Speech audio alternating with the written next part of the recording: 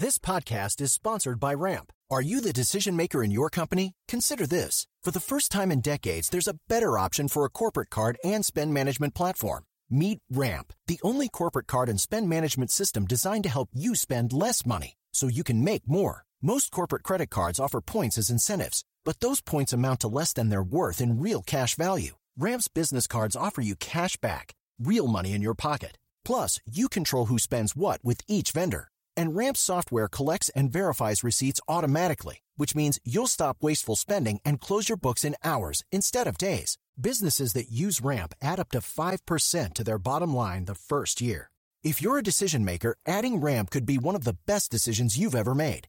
And now get $250 when you join Ramp for free. Just go to ramp.com/easy. Ramp.com/easy. RAMP.com/easy. Cards issued by Sutton Bank and Celtic Bank, members FDIC. Terms and conditions apply.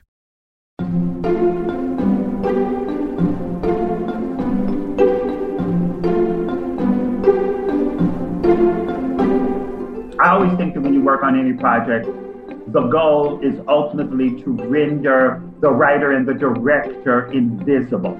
So that therefore you do all the work that you do and you do all the research that you do to animate it in a way so that you'll feel like you're watching lives spilling towards you. Welcome back to Working. I'm your host, June Thomas. And I'm your other host, Rumaan Alam. Rumaan, we just heard the distinctive voice of theatre and movie director George C. Wolfe. I can't wait to talk about that conversation, but I'm curious how you're doing in what feels like a particularly weird time in this very weird year. In some ways, the holidays are just doing their usual steamroller through the calendar thing, but otherwise, this is still a totally atypical year. What's it like in your house? I think it's a fitting end to an odd year. You know, I'm just, as usual, I'm trying to finish up the last couple of assignments and, you know, sort of stumble into the break. I will say I think it's a mercy right now for us to have kids. My kids expect Christmas as usual. So, you know, we're going to bake cookies, we're going to open presents. We won't, unfortunately, have our usual big festive Meximus party, which is where we have as many people over as possible and serve Mexican food. And I'll definitely miss that ritual. And I think a lot of us are going to miss certain rituals, but, you know, we'll muddle through. Let's hope. All right. A little earlier, I described George C. Wolfe as a theatre and film director, which is accurate, but also feels completely insufficient. For one thing, he's also a playwright. But what do people need to know about his work? Gosh, this is a case where we really need Isaac Butler, our co-host and resident expert on the theater. I know George's name because he directed Angels in America in its original Broadway run. He won a Tony for the play's first part, Millennium Approaches. But, you know, as you say, he's a polymath. He's a playwright, he's a producer, he's a director of film and theater. He's even an actor, as our Slate Plus listeners will hear a little later on. Yeah. In the interview, you talk about his work directing Ma Rainey's Black Bottom, maybe the biggest movie opening at the end of this year. Who's in it and what's it about?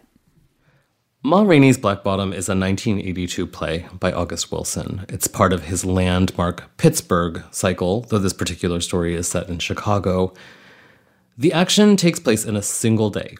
Ma Rainey, the legendary blues singer, is due at a Chicago recording studio where she's going to make a record.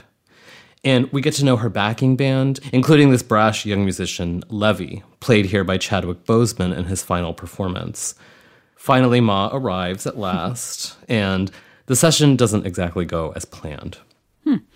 And it's a musical, right? I wouldn't characterize this as a musical, but music is an important part of the experience. It's not like Cats or Singing in the Rain, where the music carries the narrative forward, but we do hear the band play, and we do eventually hear Ma perform. There's a second vocalist supporting Viola Davis, who plays Ma Rainey, but you do get to hear the actress's voice. And the music, which is sexy and funny and powerful, adds a lot of texture to the play. Naturally, she can sing. There's nothing that woman can't do. I mean, her performance in this is really incredible. It's just incredible. It's really one of... She is such a scene stealer. She's such a star. Watching her performance in this movie, she seems to be having such a good time. It's really an incredible performance. I cannot wait to see it. Before we get to the interview, I also want to mention that Slate Plus members will hear a little something extra from your conversation. and this particular week, it really is something. Can you tell us about it? So, George Wolfe is an incredibly erudite and cultured man. So, it was with some trepidation that I asked him about the fact that he appears in the quite middlebrow film The Devil Wears Prada, which is a film I've seen more times than I care to admit, and certainly more than I care to admit to a man like George C. Wolfe. Listeners, if you aren't yet a member of Slate Plus, first of all, what are you waiting for? But you can get a free 2-week trial right now just by going to slate.com/workingplus. All right, now let's hear Ramon's conversation with George C. Wolfe. I should mention that the audio on Wolfe's side isn't the greatest. We're still not able to record in our studios, but it's really worth listening to.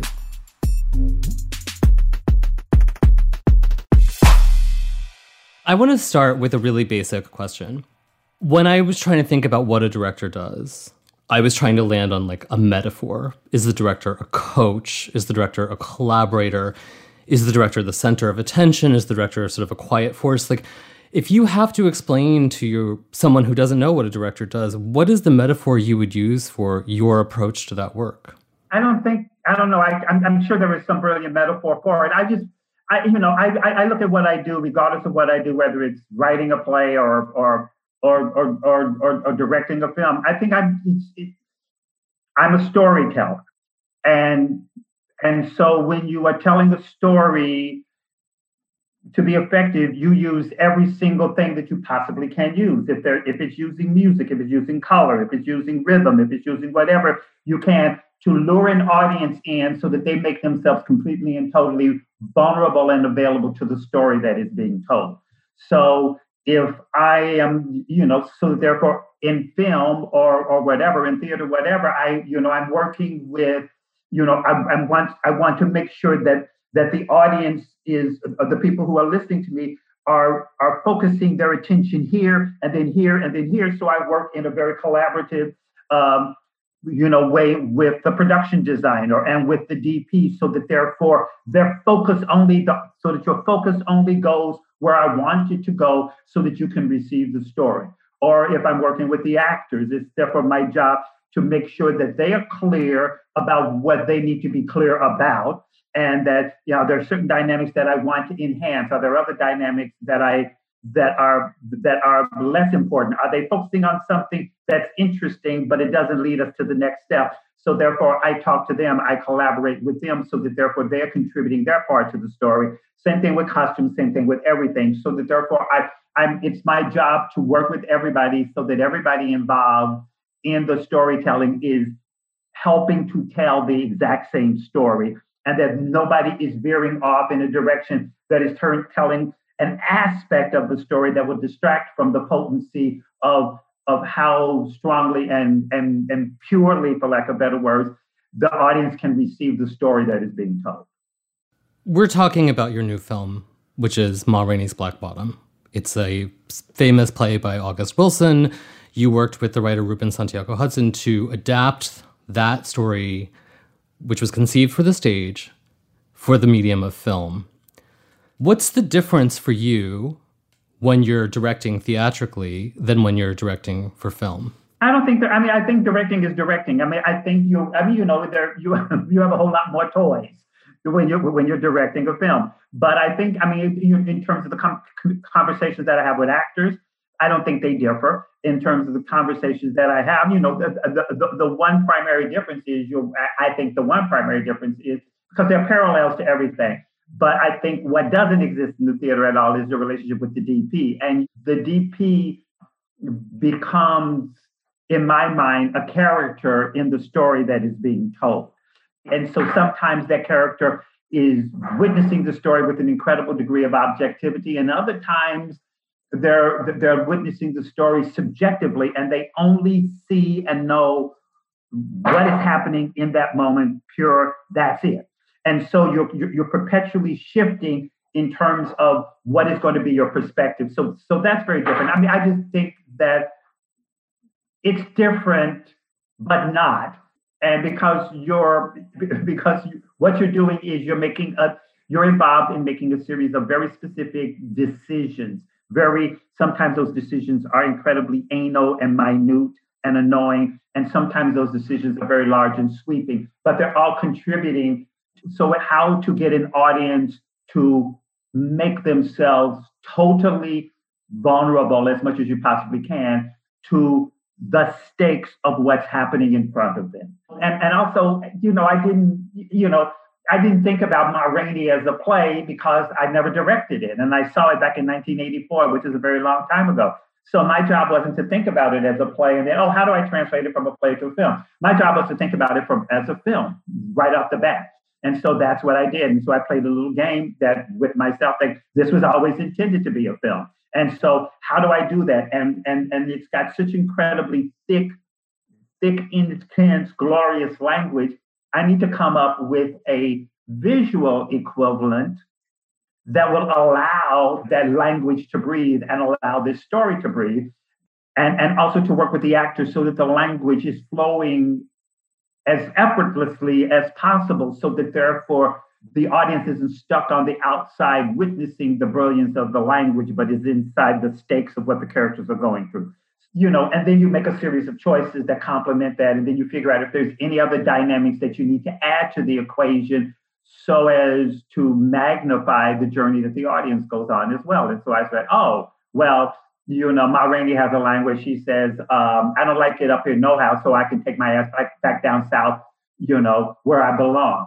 And so if you're thinking about 1927, the vast majority of people think of Black people over in a corner hiding from the Klan with Jim Crow laws and statues of Jefferson Davis in the square, and you can't do this, and you can't do that. But for Ma Rainey, the South is a place of power.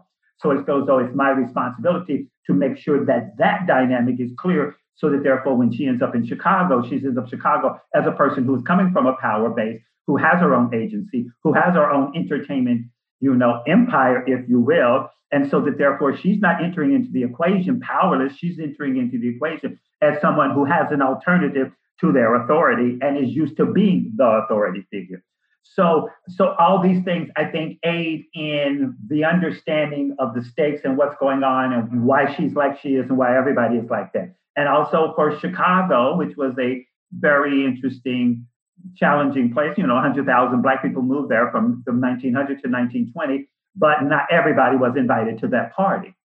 And in as much as you're receiving a wage that is healthier than chances are what you're receiving in the South, the conditions were oftentimes very brutal. So it just becomes, how do you create a context so the audience understands the stakes of all the characters?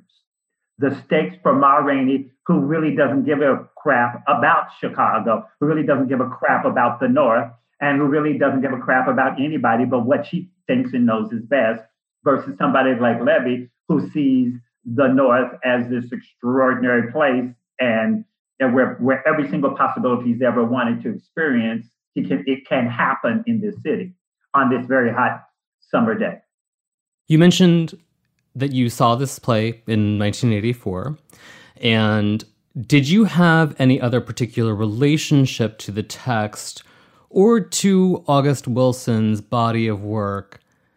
So more broadly speaking, when this project came to you, you talked about the language and about the necessity for you of creating a film that communicated the depth or, the sort of beauty of Wilson's language. So is that like your entry point? Like, do you require as a director an emotional entry point into the text? Like, can you just take any old play and say, okay, I will do this?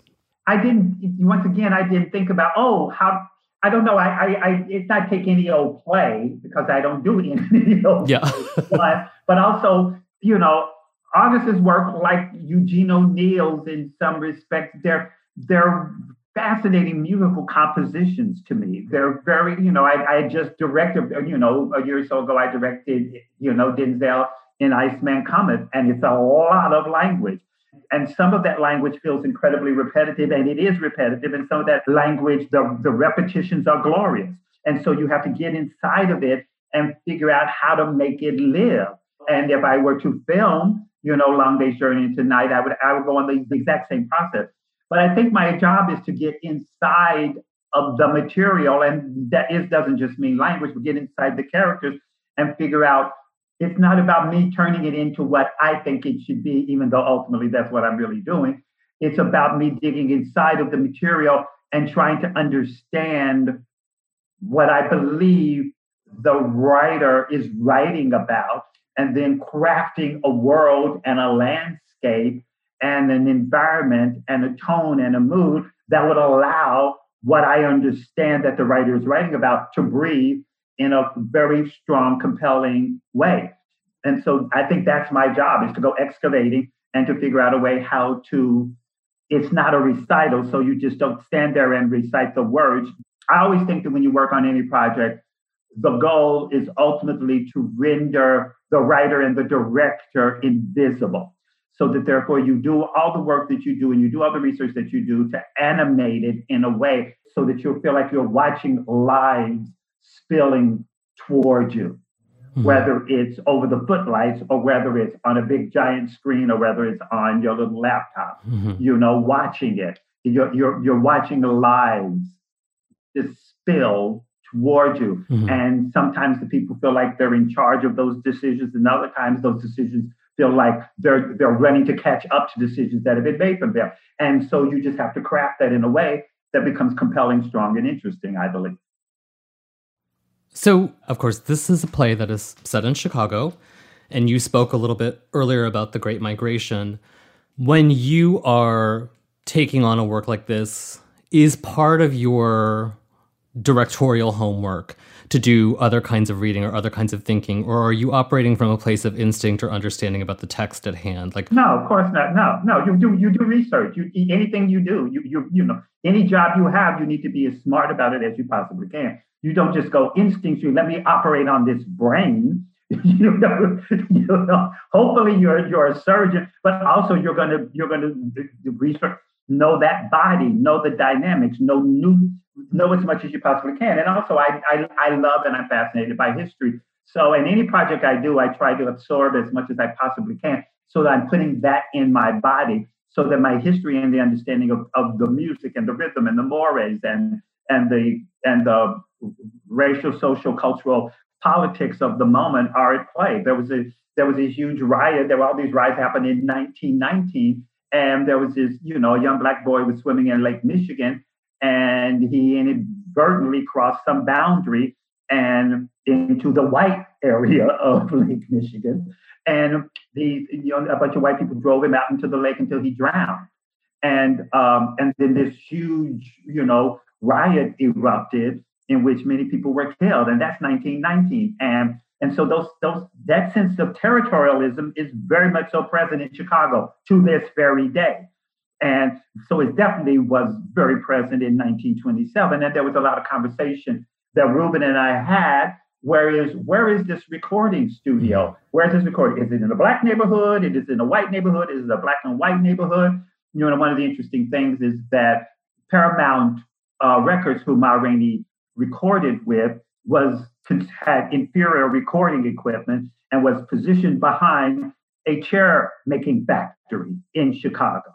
So it just became very interesting to me to set it inside of an industrial working class, predominantly white neighborhood. And so that afforded a whole series of decisions. And so therefore, when these musicians appear and get off the L train, they're walking into an environment and a landscape where they do not belong, and or when they go across the street looking for a Coca-Cola for Ma, it's a Polish, deli. They do not belong. It's not necessarily that anybody's going to kill them at that point, but there is a sense of territorialism that is really fascinating. There are signs in the South saying colored and white. There are no signs up north, but there's just as much territorialism to this very day about where you belong and where you don't belong, and so all of that information informs a whole series of visuals, that Ma Rainey owned 2 theaters. I have I ended up getting a list of her touring circuit for 1927. I think it was for 1927 of what cities she toured around. Or that there was a article in Vanity Fair in 1926 in which Carl Van Vechten, the white intellectual, lists Bessie Smith and Clara Smith and Ethel Waters as the preeminent blues singers. So that's very, and that magazine was sitting next to the table where Ma ends up sitting for a number of times. But it's also, it's in the lore of the day. So it's very clear that Ma has not been accepted into white intellectual circles of the East Coast, but also it's clear that she is in the process of being usurped. So everything is a clue. Everything is a clue. Some things are dumb clues and some things are really thrilling clues. And so you just have to distinguish that which is important and that which is not. So how long is your process of this kind of preparation and research and sort of intellectual inquiry into the text before you get the actors together and begin a period of rehearsal? Like, how much time did you spend doing the kinds of thinking and reading that you're talking about? Well, as soon as I figure out I'm doing a project or I say yes to doing something, I begin, I've been stuck in the 20s. I've done a lot of stuff in the 20s. One, because it's an extraordinary period in world culture, but very much so in American culture. So I've lived there a lot, but also, but it was interesting just digging into Chicago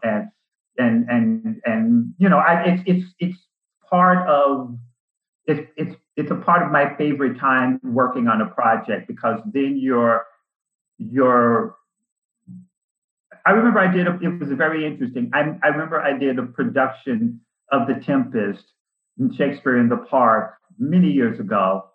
And I went into rehearsal and I came up and it was, and it was set inside a giant sand pit. And there were all these sort of like, non-Western visuals that were employed in terms of the storytelling. And I just knew that I was coming up with them while we were in rehearsal. And then I finished the production. And then 3 or 4 months later, I opened up a notebook which had drawings that I had made of various theatrical techniques that were used in the play that I had forgotten about. And I ended up, quote unquote, discovering while I was working on the play. And so I think the whole process is to learn as much as you possibly can learn, and then forget it and assume that it's going to come out in an organic way, or as opposed to in a forced contrived way. Right. So that's the process. And there have been times where the organic nature of that discovery, I didn't have enough time to make that information organic. Mm-hmm. And so I felt like I was playing catch up. Mm-hmm. But knock on wood, that hasn't happened for a while. I'm going to ask you a really basic question, which is, what is Ma Rainey's Black Bottom about? And is that a question that you have to answer for yourself as the director before you start any of this work? Like, do you have to understand the objective of the work of art, the destination, before you can start putting together a production? Well, I think you answer that question 10 times. You answer that question when you read something, and then after you dig into it, you say, oh, it's about something else. And then once you go through a rehearsal process with the actors, you go, oh, it's about that. And then when you're filming it, you figure out something else. And then when you sit down and edit, you go, oh, no, it's about this. So I don't think, I don't believe art is static. I think it's either growing or it's dying. So I think your information and understanding is either expanding or it's shrinking. Hopefully, it continues to expand while you're working on the project, and it shrinks once you're done. At one point, I thought it was about the commodification of Black culture. Another point, I thought it was about ownership. Who owns your song? And how far are you willing to take that fight to control your song and your story? And then other times I thought it was about an artist being terrified of what's next. So I think it's all about all of that. And I think it's about a shifting. So I think Ma is terrified about what's next. And Levy represents what's next. He's also an incredibly arrogant, charismatic, wonderful, charming, clueless human being who has the stupidity to go after his boss's girlfriend. So that doesn't help. But he also has an acute understanding of what's coming next. I mean, Ma Rainey is making music, at the exact same time Duke Ellington is, their radio broadcast from the Cotton Club, where Duke Ellington and his sophisticated harmonics are filling the airwaves.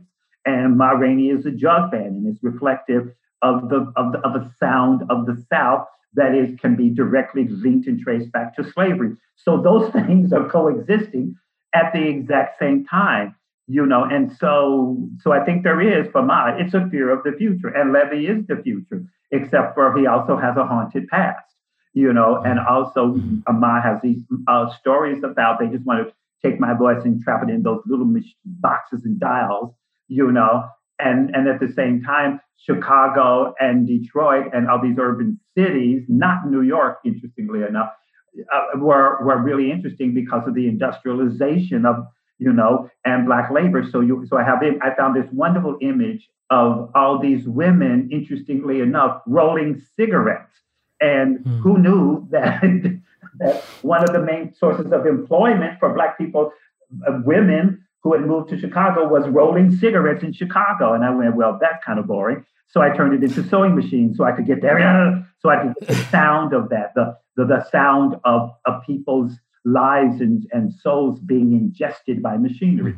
So it shifts. So your understanding of what you think you're doing shifts, but what you understood last week is still present in the work, in the conversations that you are doing as you go forward with the work.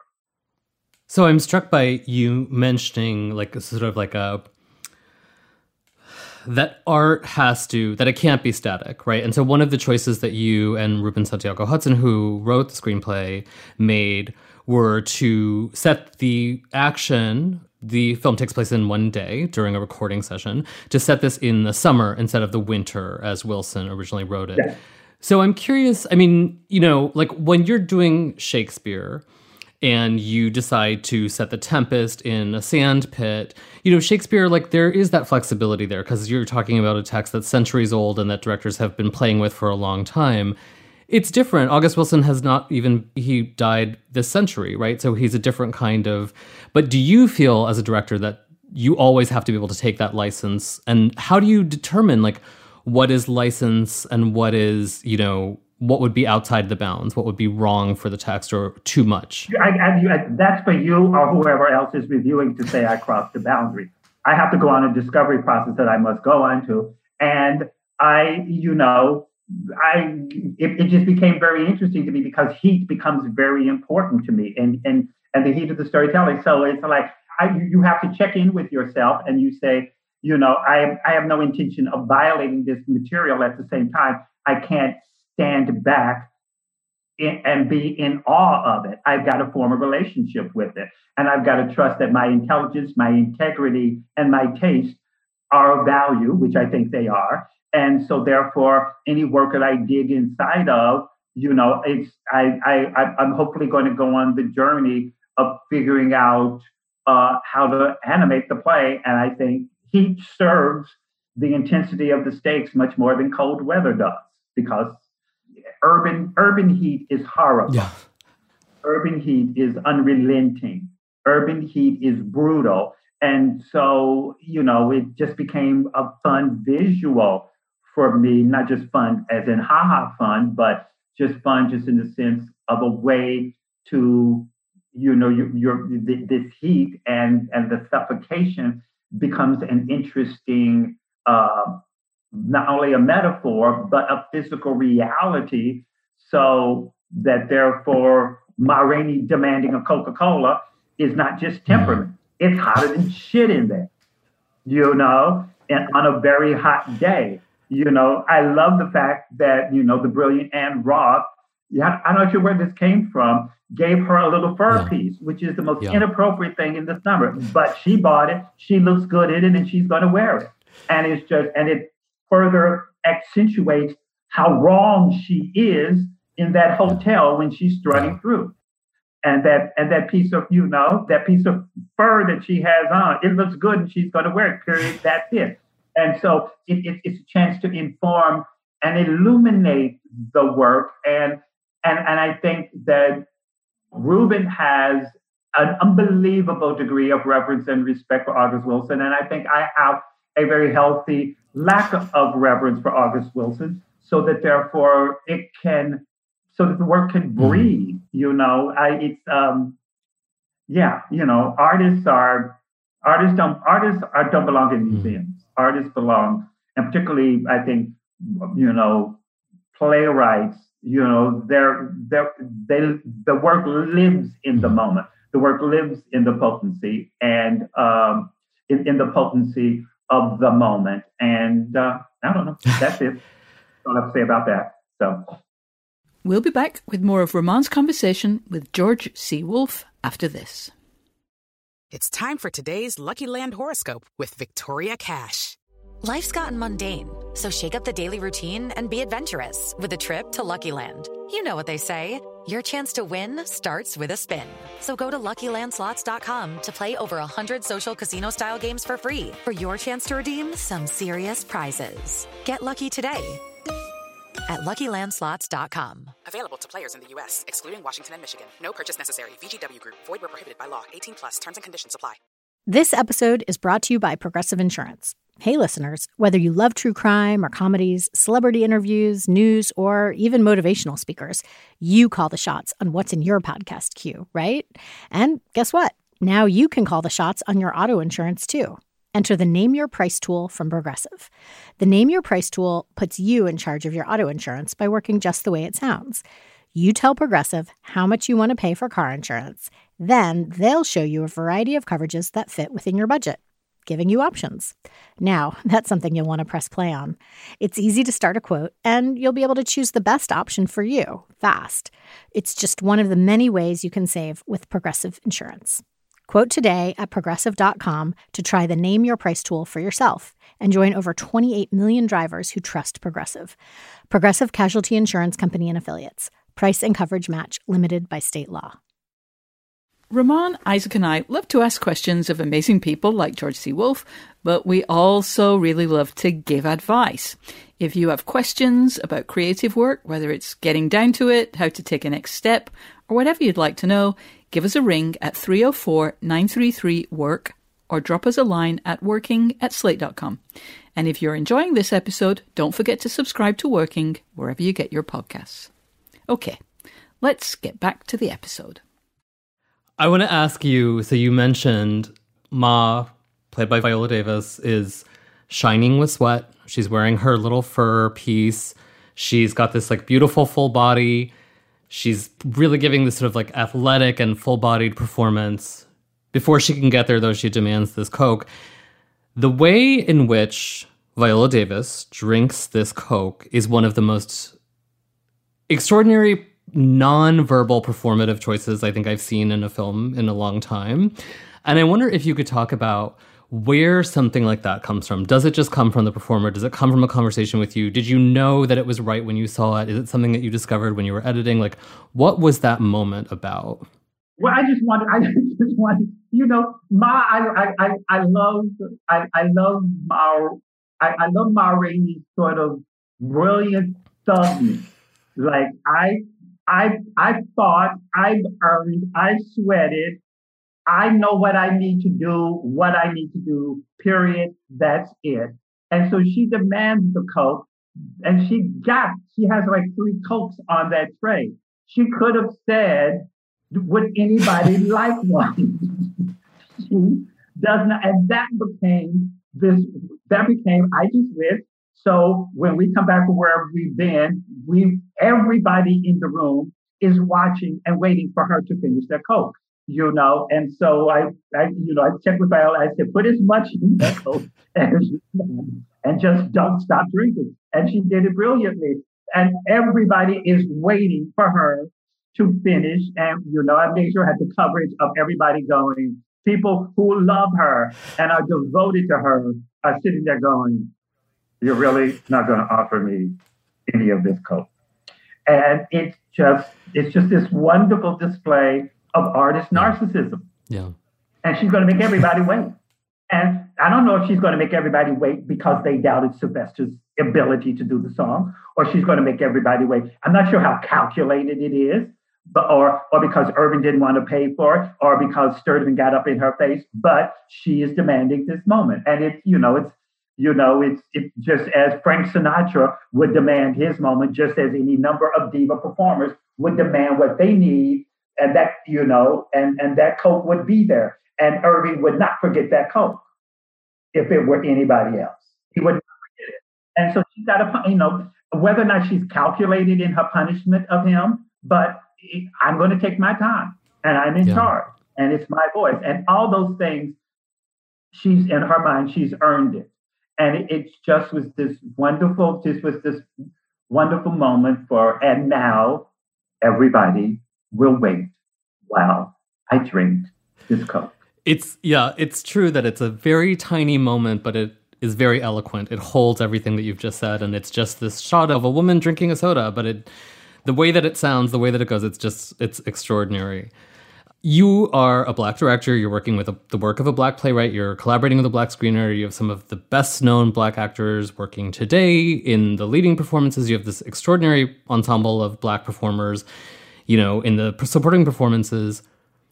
Can you tell me, not just in this cultural moment, but just broadly speaking, the significance, or what is the role or the import of Black art in this culture? And is that something that you're thinking of as you work on a project like this? No, I mean, I don't know how anything can be about Black men and not be about America. I don't think that's possible. I think it's, since prior to the dawn of this country, there were Black people there were songs, there were stories, there were truths. And so I don't, everybody's Black, but that's, including August, but it's, to me, Levee is America. Levee is very much so a 34-year-old Black man in 1927 Chicago, but he is metaphorically, and he is America. He is a person who has this extraordinary sense of what is possible. He has this dream of what the future can be. He has a vision of the future. He has knowledge about the shifting trends in music. He is very aware of that which is coming next. And then he is haunted by a violence in his past. Mm-hmm. And to me, ultimately, that's what I think, going back to our earlier question, that's what I think this story is about. Is it possible for America to have a future without coming to terms with and healing from and addressing the scars of the past? And so I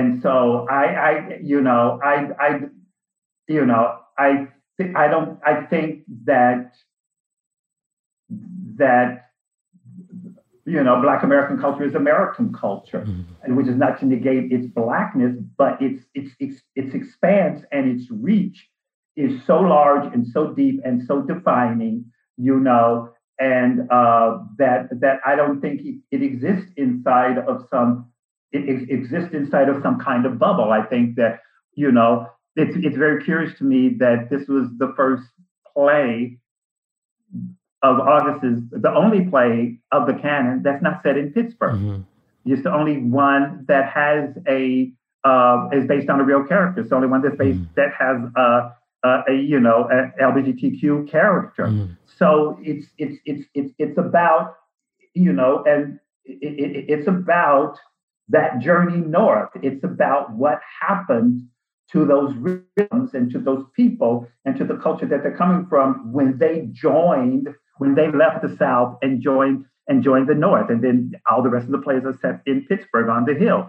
And so there are, in many respects, so this is a weird kind of prologue, even though I think it's the third or fourth play in the cycle. So it's very interesting to me. So I don't, the specificity of me being from Frankfort, Kentucky, and being the age that I am and all that other sort of stuff, some aspect of that applies to the story of this, and some aspects of that doesn't. The same thing when I directed Angels in America on Broadway. Mm. Some aspects of me could find themselves. I'm not a Mormon, and I couldn't find myself, but I understand other dynamics and other pieces of me where it plays. So and that play, which is very specifically, it's very specifically set in a very particular time in this country, but it's about America. It's about the soul and core of America.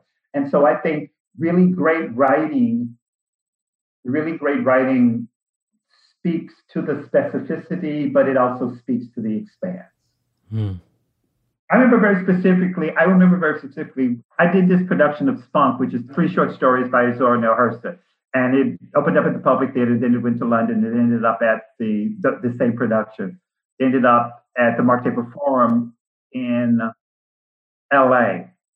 And I was leaving backstage one time, and this Asian woman who looked to be probably in her 60s stopped me, and she had a poster, and she said to me, "Are you connected with this?" I said, "Yes, I am." And she went on to explain the first story, which is called Sweat, and she was explained it, how the woman can work really hard and she can be with a man who doesn't appreciate the value. And she went on and told the story back to me as she understood it. And she completely and totally had found either herself or a similar situation inside of something that did not look like her and did not operate from rhythms that were her own rhythms. But she had totally found herself inside of that. And to me, it was, that piece was all about the power dynamics between men and women and the search for some equation of equality. Was it possible in relationships? And so, but she found herself totally inside of this thing. And I think that's the wonder of great writing and great storytelling, the potency of the details when informed by eloquence of language and depth of understanding about the human condition becomes something that hopefully empowers anybody who's in the presence of it. So you mentioned that Ma Rainey is a part of a larger cycle of work by August Wilson, which is known as the Pittsburgh cycle, I believe, colloquially, although this play is, of course, set in Chicago. Now, I think, I could be wrong, but I believe that Denzel Washington, who produced this production, is aiming to see screen adaptations of every component of that body of work. Yeah. Do you think that the screen has supplanted the stage as the medium in the culture? And No. Right now, there's no theater because of the damn pandemic. But no, because there is, the thing which is what I, the thing which is what I love about theater is that it's a completely and totally communal experience. Everybody gathers. It's one of the reasons why the shutdown has happened, because it's bodies on top of each other in the audience, bodies on top of each other on stage, bodies on top of each other backstage. And so that's speaking to its frailty right now, but that's its potency as well. That it is, a group of strangers come together, become, in theory, a collective, and experience this wondrous event. It's church, it's storytelling, it's all of that. And so there's an extraordinary value to that. The same way there is an incredible value to sitting and reading a book. A lot of people can talk, a lot of things, but there's nothing like the intimacy of a person reading a book. There's nothing about the intimacy of the theater. And I think there's an incredible potency. I wish people could see this film, in a movie theater, because it takes on another unbelievable degree of potency when you see these mythic people living out these painful, fragile truths. So I think there's a place for it all. No, I don't think I despise that Broadway. I despise with the core of my very existence that Broadway is as expensive as it is, but not all theater is that expensive. And I think there's a potency and there's nothing. My metaphor for theater versus film is that when you are witnessing theater and it's affecting you, you lean forward in your seat because the people that you are watching are of the same size as you. And so you're recognizing yourself. When you watch film and it's having an impact, you tend to lean back in your seat because the scale of it is so much larger than you. The figures are mythic. The figures take on another kind of potency. And so, So I think that's reflective of how you experience it and its potency and importance.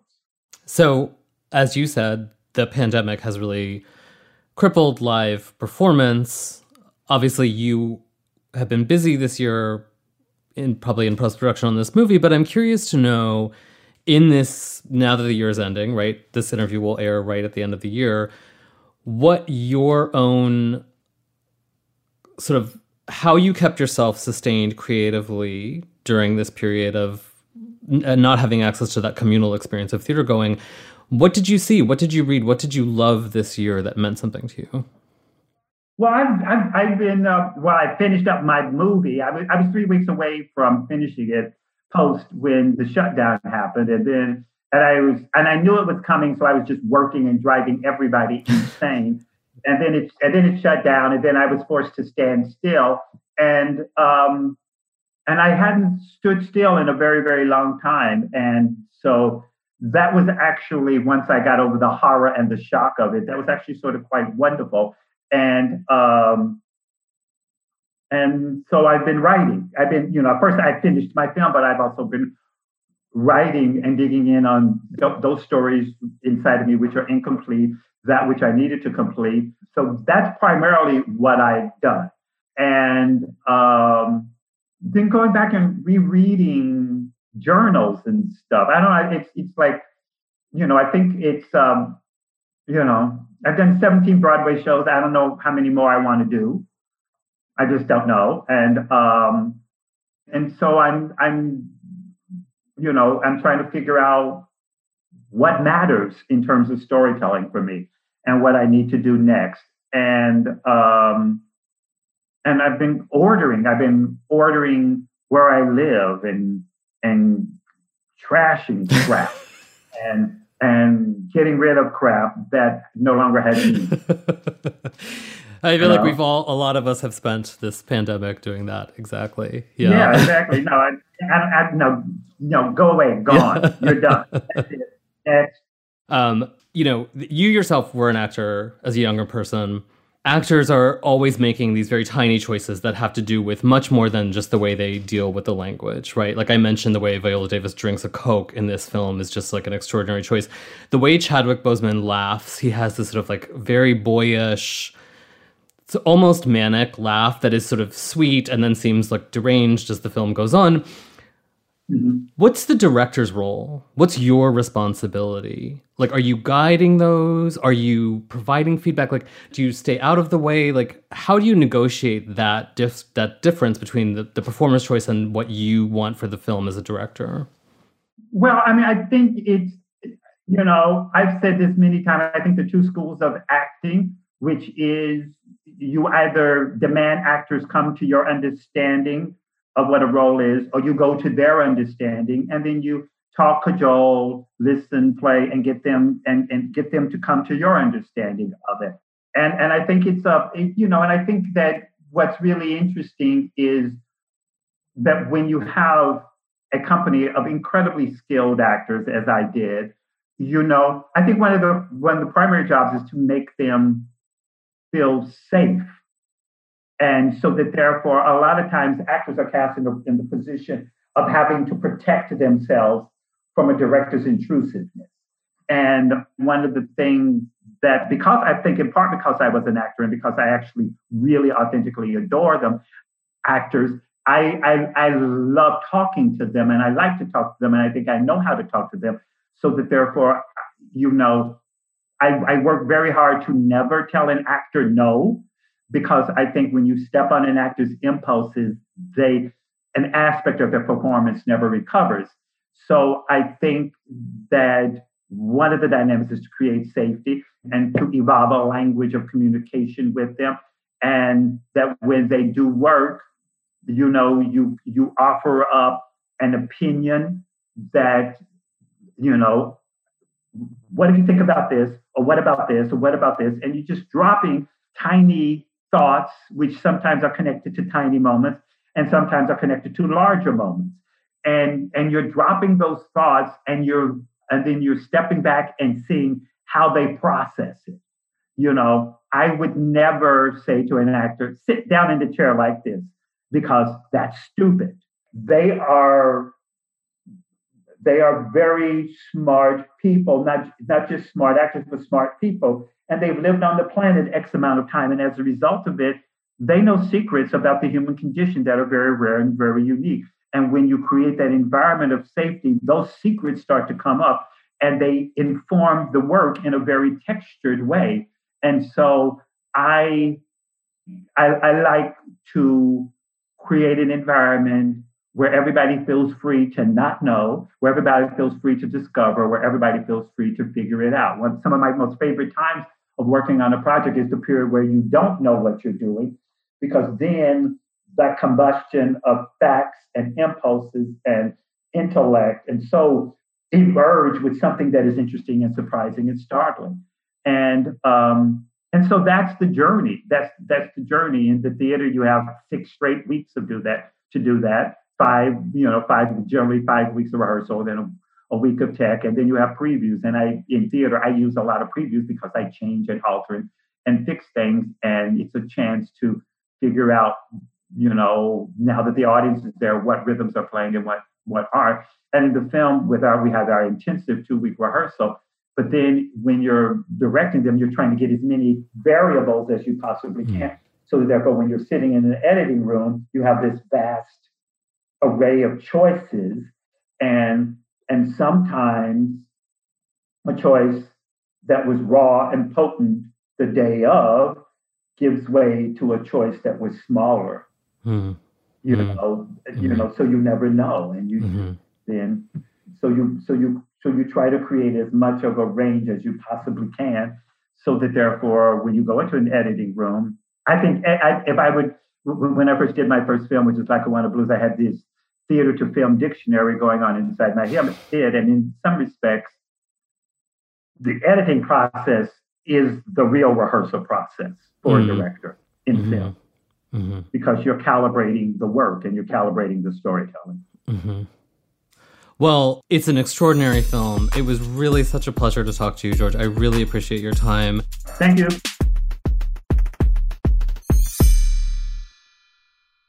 Rumaan, what a fabulous interview. So many smart things. And I genuinely feel now that I have a better understanding of the differences that a director can make to a play or a movie.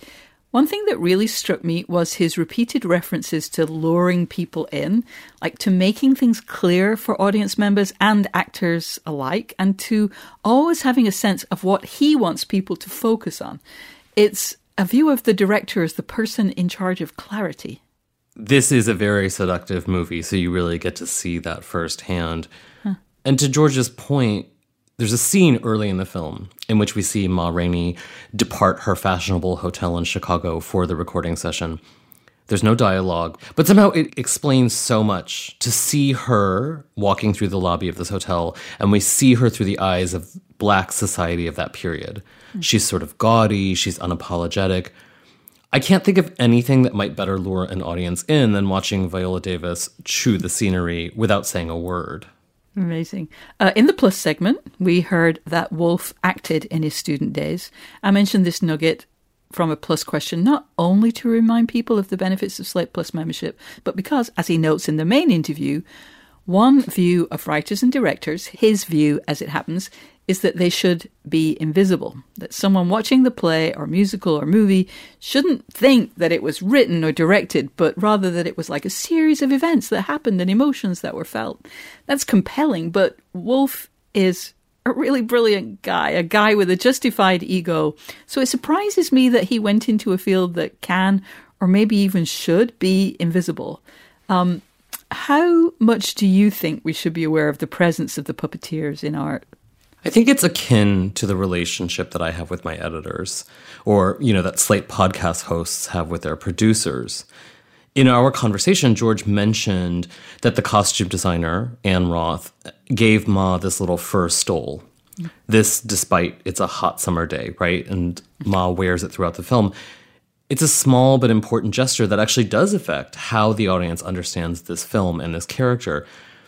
And I guess to do this kind of work, you have to be comfortable with knowing that the audience might never hear your name, but that you contributed in some very essential way all the same. Yeah. I loved hearing his view that a director shouldn't say no to an actor, which doesn't mean that he should go along with the actor's instincts, but just that there are other ways of shaping their choices. This really struck me as psychological trickery. You know, how to talk so kids will listen, only applied to actors. You know, again, the only analogous experience I have in my own life is working with editors. And the good editors I work with rarely say no to something. Instead, they trick me into doing precisely what they most want for a piece. It's very canny. I have to tell you, there's a kind of reciprocal view where I always really notice the kinds of things that writers push back on. You don't want somebody who just pushes back on everything. Really, what is the point? In that case, you're just like, you're not paying attention. But if they just really stick up for themselves on a couple of places, being very judicious about what that is, you kind of get them a sense of somebody with something to say rather than, what a pain. Yeah. So there, it is very psychological, I think. I really do think it is. I think it's about sort of this complicated tug of war. And I think that, you know, hearing a director of George's caliber talk about working with actors of the caliber that he's directing in this film and throughout his career, it makes sense that you wouldn't tell Meryl Streep how to sit down in a seat, you know? But it also makes sense that he, as the director, needs to be able to inform or help shape the performance that an actor like Meryl Streep is delivering. Yeah. When you asked him about Ma Rainey's Black Bottom, you said, what is it about? He offered 3 or 4 really interesting, you know, topics, including commodification of Black culture, creative ownership, artisphere change. Now, I haven't yet seen the movies, but I'm curious if those were the things that stood out to you too. Absolutely. I think on a very accessible level, the film is a very powerful indictment of the ways in which culture subsumes Black artistic product. But I also think that there is a deeper resonance in the film that certainly George is conscious of and maybe just didn't want to talk about, but the play very dramatically captures something much, much bigger, the way that Americans, Black or white, bear the burden of a dynamic as old as the transatlantic slave trade. You know, the way it burdened us at the start of this century, you know, this is a play that's happening in the 1920s, is indeed the way that it continues to affect us. It was interesting to hear Wolf talk about having devoted so much of his creative life to projects set in the 1920s. You had a sense that, in a way, he really did live in this era in his mind. I believe your novels are all set in contemporary America, but is there a historical period you are drawn to exploring in the future? So I have 2 things to say to you. The first is that the horrifying realization that my second book, which is set in the 1980s, may actually qualify as historical fiction. But the truth is that I don't really trust myself. I think it's really easy to be seduced by research, by doing reading that allows you to feel like you're working but not really producing anything. But I really enjoyed hearing George's command over historical detail. It clearly grounded his interpretation of the text in this film. So, you know, that research is worthwhile. You just cut me to the quick, too. I'm one of those people who really enjoys doing all that reading. And now you've made me realize, you've got nothing to show for that, but you sure read some nice books there. I love your question about what he's been doing when his usual just wasn't possible. I'm sure this is a guy who is gadding about and working constantly in normal times. And I was glad to hear that someone has had success in organising his life and his space. Are you one of those people who brought order to chaos during the pandemic-enforced indoor time? It is funny to hear that even this sort of like significant cultural figure is doing the same thing that we're doing, which is sort of cleaning out the closets. Yeah. That sort of thing is a constant in my household. It's a Sisyphean task. We have so many books, so many art supplies, so many toys. You know, my own family had 2 free yard sales, and I've passed along so many bags of hand-me-down clothes and shoes, and there's still much to get to over the holidays. We own too many things, I think, you know. No, it's not. We don't own too much. It's just that our apartments are too small. Maybe that's it. Listeners, we hope you've enjoyed the show. If you have, remember to subscribe wherever you get your podcasts. Then you'll never miss an episode. And yes, I'm going to give you a Slate Plus pitch. Slate Plus members get benefits like 0 ads on any Slate podcast, bonus episodes of shows like Slow Burn and Dear Prudence, but more importantly, you'll be supporting the work we do here on Working. It's only $35 for the first year, and you can get a free 2-week trial right now at slate.com/workingplus. Thanks to our guest, George C. Wolfe. This episode was produced by Morgan Flannery. Next week, we'll have a special episode in which June, Isaac, and I answer your questions about creativity. Until then, get back to work.